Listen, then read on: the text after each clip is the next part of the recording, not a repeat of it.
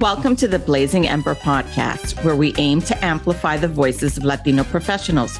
We, Diana and Maria, founded this podcast to explore unspoken rules and all the ships: leadership, mentorship, sponsorship, and allyship with Latino leaders. We are here to ignite your path to success with valuable insights. Bienvenidos. Today, we're talking with Roberto Concepcion Jr., who is employment counsel at Hearst, board member of Latino Justice, and a recent children's book author. Thank you so much for joining us, Roberto. We're so happy to have you on this podcast. Thank you for having me. I'm really excited to be here. Welcome.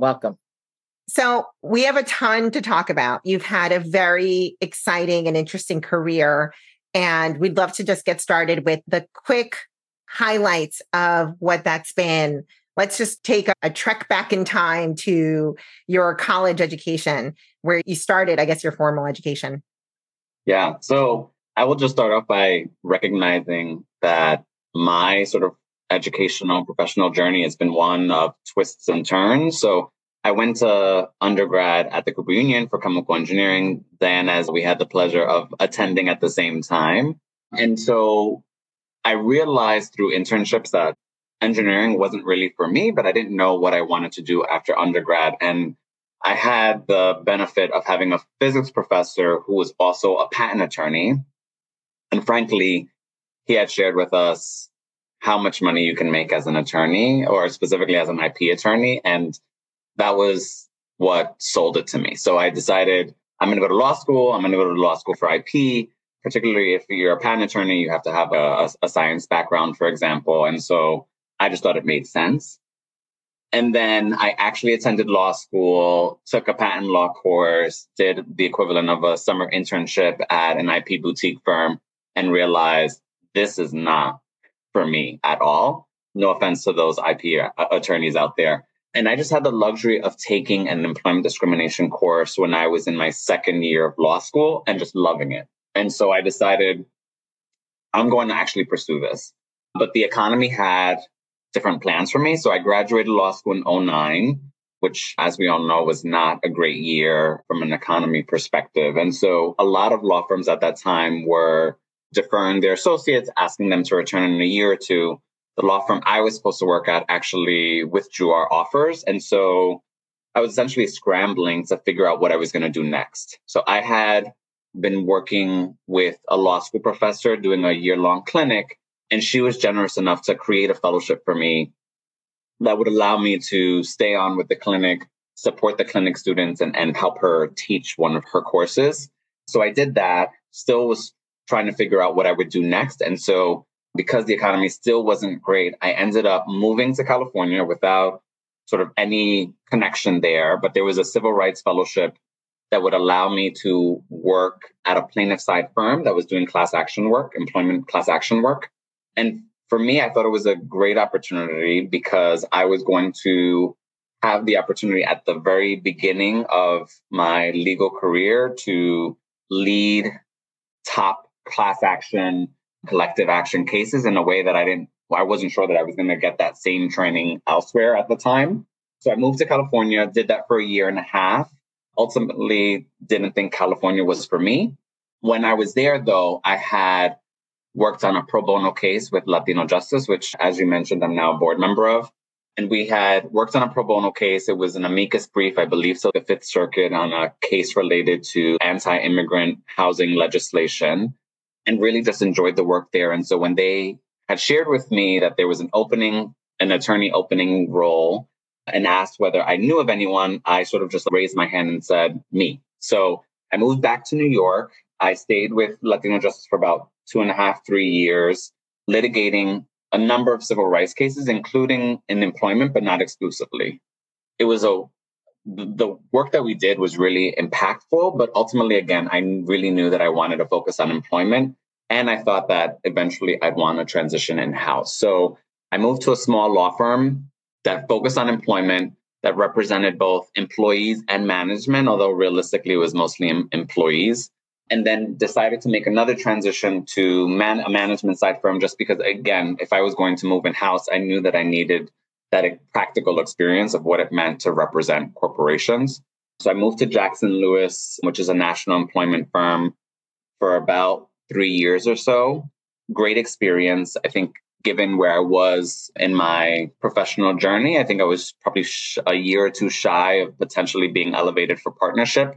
I had the benefit or the luxury of working with one partner in particular who really wanted me to think about my professional development, client development, to set me up for a potential partnership. But I knew that law firm life wasn't for me for a number of reasons.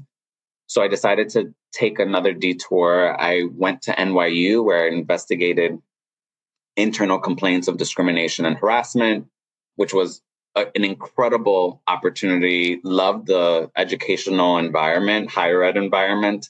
And I was frankly on probably one of the most racially diverse teams that I'd ever been on, but ultimately knew that I needed a bigger challenge. And so I was like, this is the time for me to move in-house.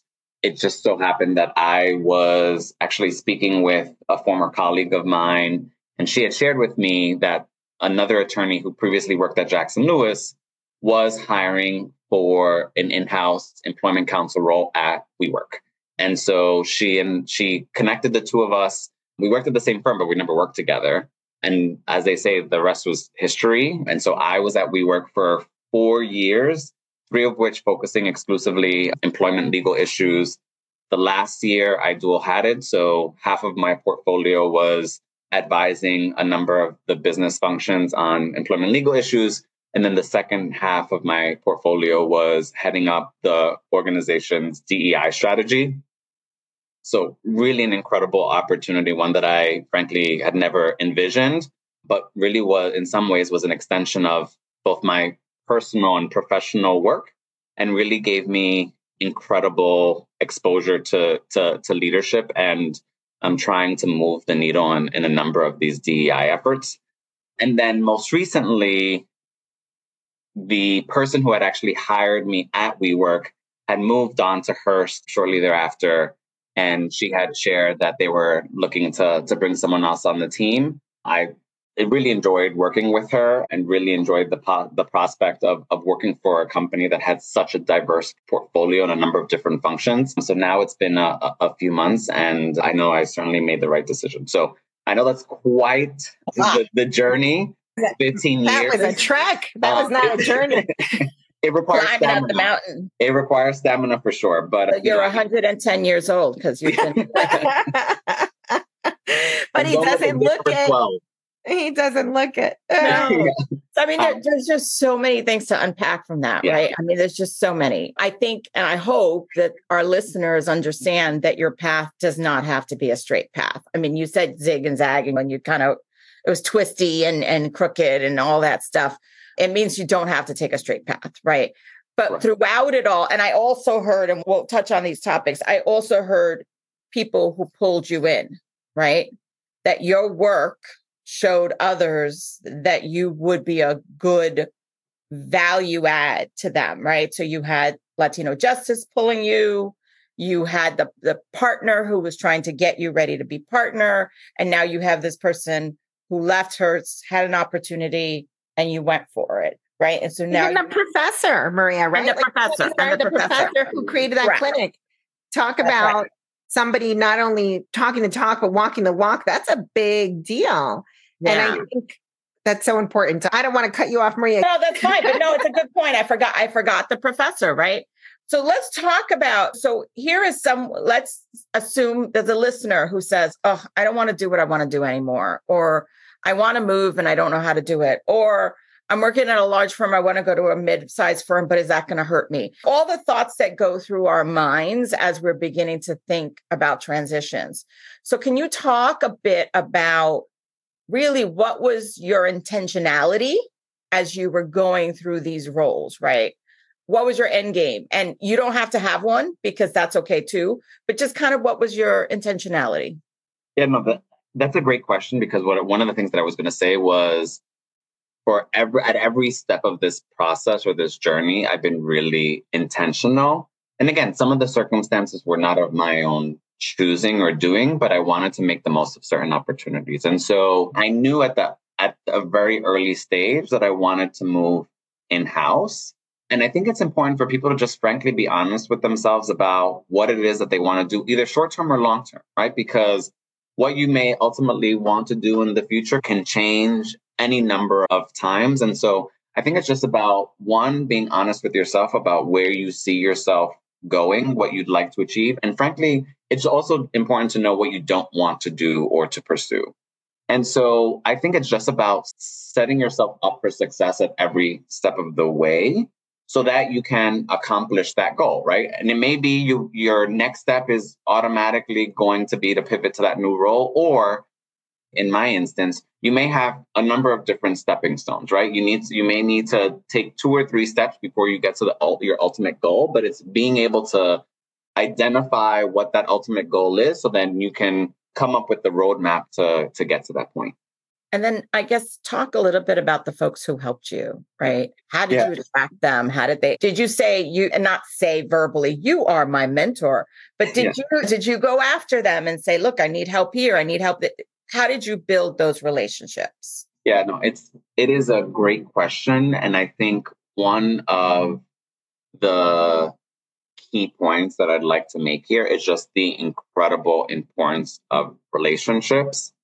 To your point about specifically identifying someone as a mentor, I have typically not done that.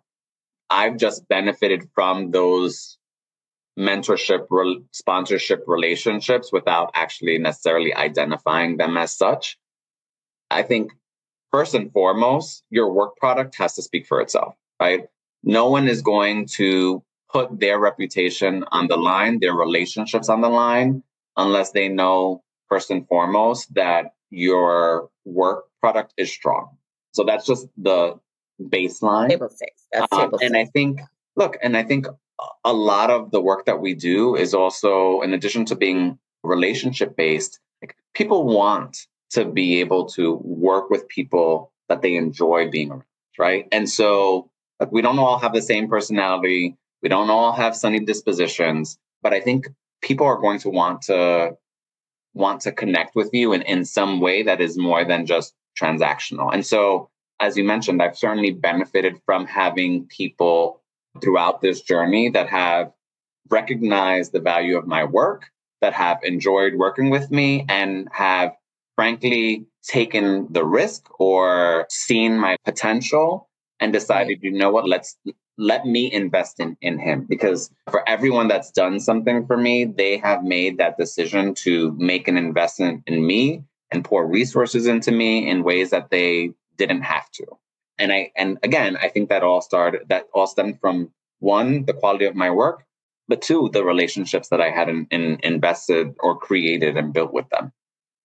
But I think that boils down a little bit to trust, right? I mean, how important as lawyers is trust, right? You always have a client that you're working for, right? Whether you're in-house, you're outside counsel, you're in the government position, you're leading, you're doing, you're advising, and it all boils down to trust. And so it's something that I think even at an early stage in your career, you figured out without even thinking of that way, right? Is you're doing good work so the person can trust you with valuable information.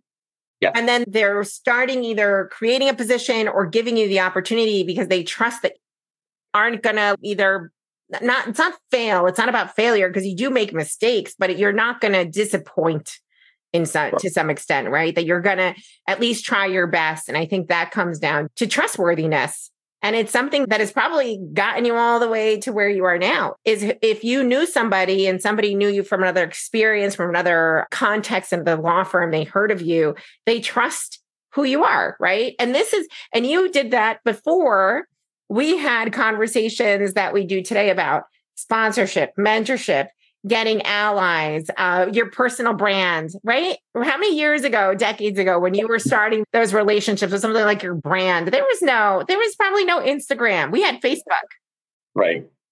Right? That's very true. And I think it's so important to keep that in mind when you're just going through life, wherever you may be, especially if you're starting off, is who are you as a person? And I think I'll say, as somebody who's known you for a long time, I think you've been very secure as who you are as a person, right? The basic fundamentals of who Roberto is were set long ago. And it's only gotten better. So that's awesome. Dan, I actually want to follow up on something that you mentioned about trust. Sure. I mean, trust is critical regardless of the sort of like industry context, but especially when you think of practicing at a law firm, practicing in-house, when you're working with clients, trust is critical. And how do you build that trust? It takes time. I think ultimately, especially the more that you are in the trenches with those clients and they understand that your goal is really to support them, not to serve as an obstacle, which I know that sometimes lawyers have that reputation of being barriers as opposed to true business partners. But I think part of that is also just being able to be authentically yourself, right? And so for me, part of the way that I build my relationships with, including with leaders and business partners, is really being true to who I am at every step of the way. And that includes sort of sharing my story, being personable with them.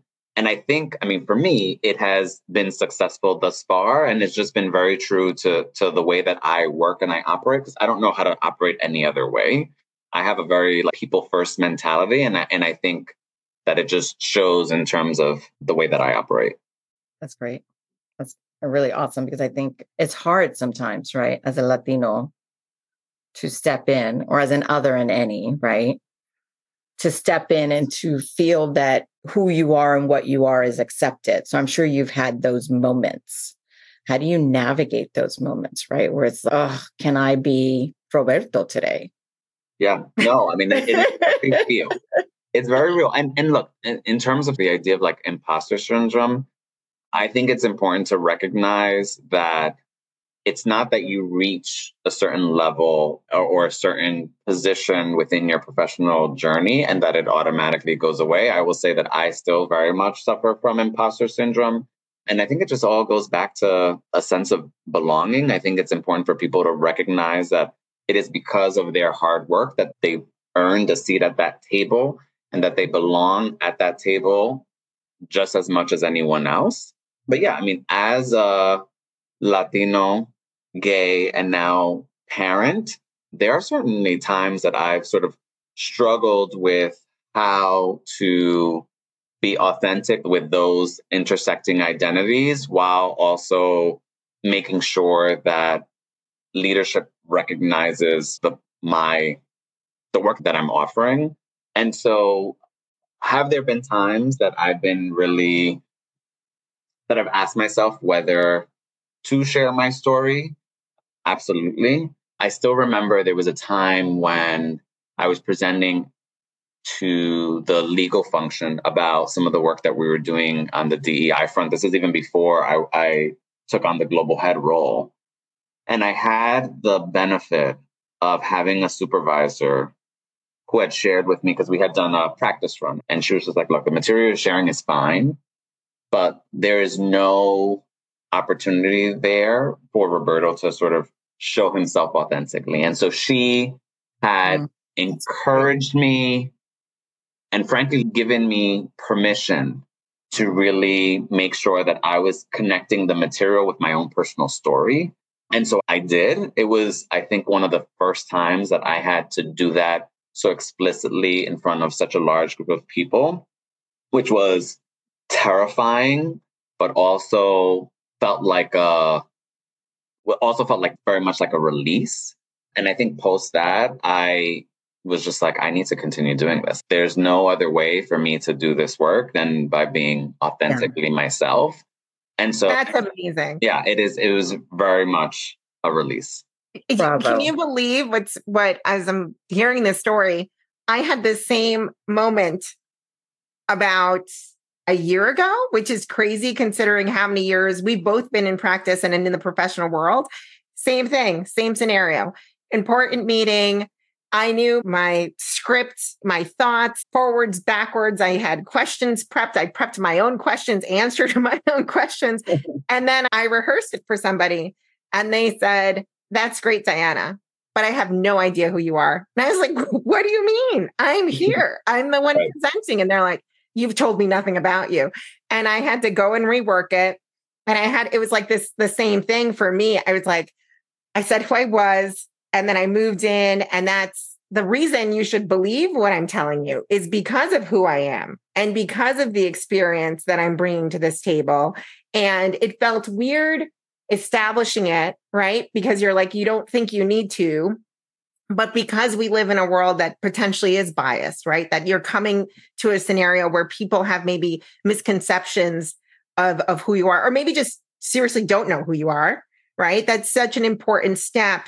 And the more that you do that, the easier it gets to get past this imposter syndrome. It just becomes like an automatic thing. But how many years did it take to get to that point? Wow. Right? It's very long. Incredible. Much longer than it should have.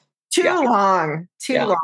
Yeah. Yeah. Because you're talking a few years ago, right? I mean, that's just. I'm talking last year, Maria. Yeah. Yeah. I mean, that is like 2022, right? It shouldn't happen. And I just want to go back to a point that Roberto said, because I agree with everything you both said, is that seat at the table. There were often times when I would walk into a room and I would sit in the back, right? Or I would sit on the side and people would say to me, no, come sit at the table. Okay. And I would kind of wander over. And I have to tell you, at some point in my career, I was like, I belong at the table. And so I would find a seat at the table, even if it meant going to get a chair and pulling it up next to someone, I was going to sit at that table. And I think that is something that's very important. That is both being authentic and taking that damn seat because you belong there. It's your seat. Move over. So we have covered a lot of ground already, right? But I want to dig into something that I find super interesting, which is this new phase that it's not even that new, right? You became a dad, right? This is not going to be a few years because I've lost track of time because of the pandemic. How many years now? I mean, it's about to be 4. Oh my gosh. So, right? I was going to say 4 years yesterday. And then you launched a book, and I'd love to learn. Well, I know, but tell the audience, share with them what you've been up to and why you've been up to all these great things. Yeah. So I would say, 4 years ago, my daughter was born. She was born right before the pandemic. I always knew that I wanted to be a dad. I always assumed that I would have a partner first and then create a family together. And I think I just had reached a point in my life, both personally and professionally, where I was ready to start a family. And I was willing to start that family on my own and then welcome a partner. And that's exactly what happened. And so luckily, I had the support of my family, my close friends who are now my extended family, or my chosen family, actually. And it's been both a challenging yet beautiful journey. And I can't imagine having done it any other way. And then I think I would say, as it relates to the book, shortly after Amina was born, I wanted to be really intentional about what it meant to be a parent, a dad, to not just a child, but a young girl, and more specifically, a girl of color.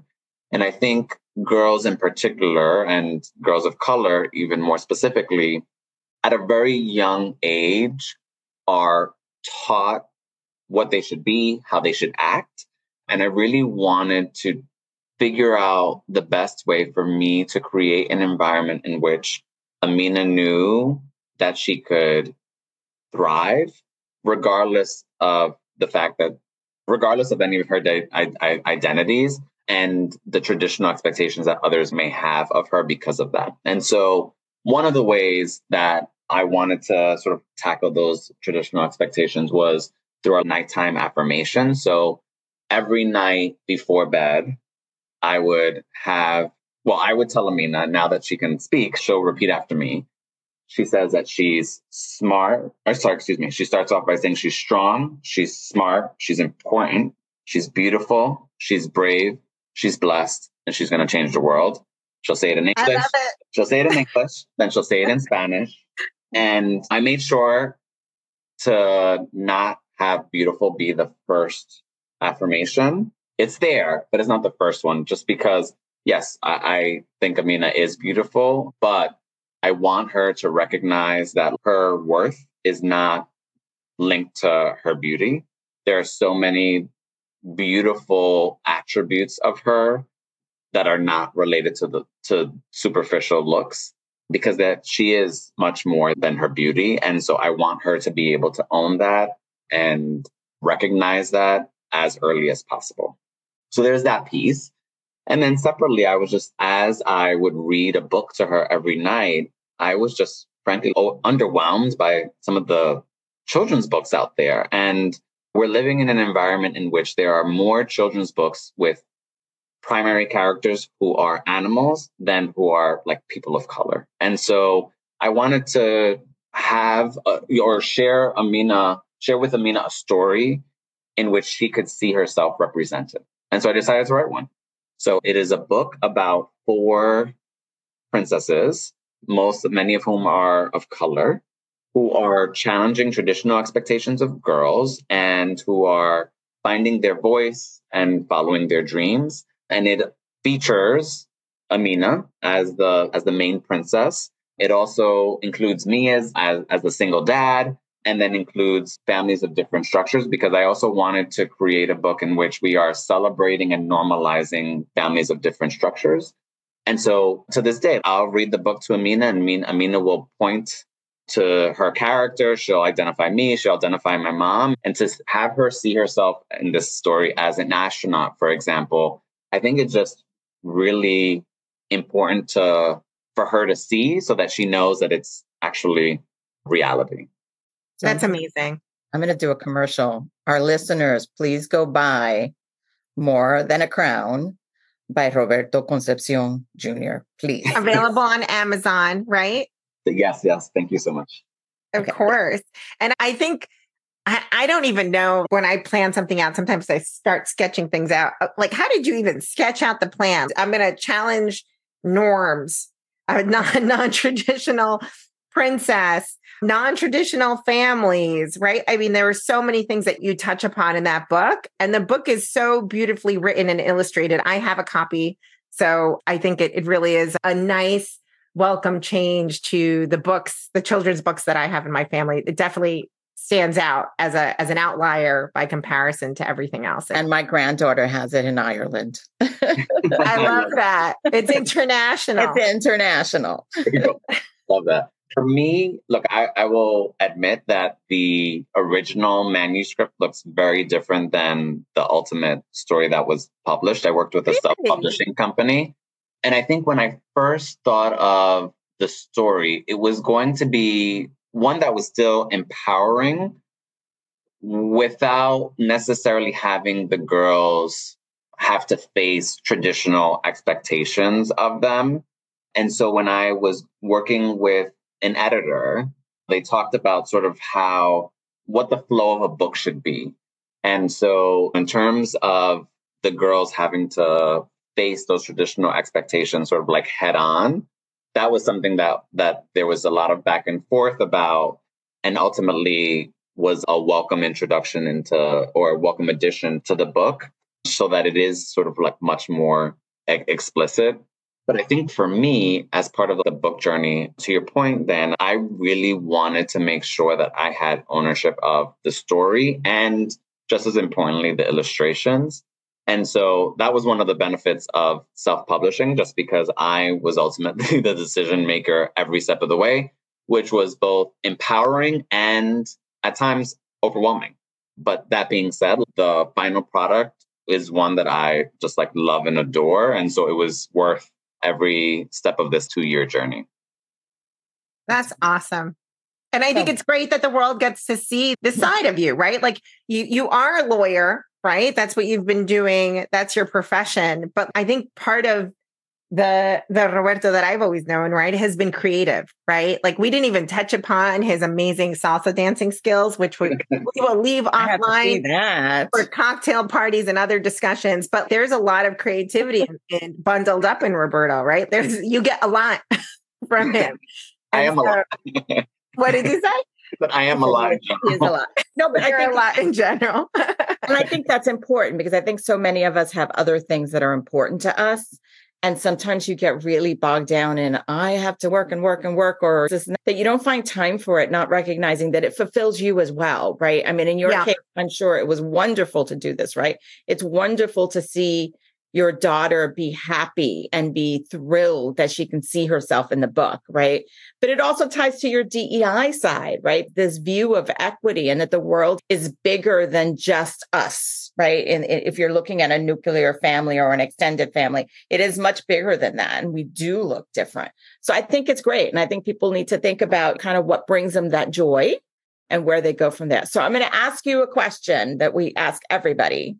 And we know Amina makes your heart blaze, but we need to know what makes your ember blaze, right? What is it about you that keeps you going? It's a great question. I mean, I will say that Amina is certainly core and critical to that piece. I would say, and this may very well just be from my own family upbringing. It could be the Puerto Rican roots. I find that family just really gives me a lot of purpose. And for every person, family can be defined differently. When I say family, I mean my immediate family, but also my chosen family. I think that they are my life's purpose. And it is they who sort of pour into my cup in ways that I need. And my hope is that I'm able to pour into their cups in the same way. And I think to bring it back to a point that I don't know if it was Diana or Maria that you had raised, is that, yes, we are practicing attorneys. We are legal professionals. There are some people who tie who they are to the work that they do. For me, it is what I do. I enjoy doing it, but my life is much more than just the work that I do. And frankly, I find my purpose oftentimes outside of work. And so I find it incredibly important to find that right balance, just because I need to be able to exercise self-care and feed my soul in ways that allow me to do the work that I do. That's beautiful. Thank you so much, Roberto. We really enjoyed learning so much of your life. And thank you for sharing it with us publicly. I love it. And we appreciate all the time and energy that you put into, I mean, not only the work that you do, as you were talking about, but all these extra things that I think if we all did our piece in the world, moves the needle. It changes somebody's future. Somebody's going to be reading that book and thinking about themselves differently. And I think that is the most amazing thing. So thank you so much.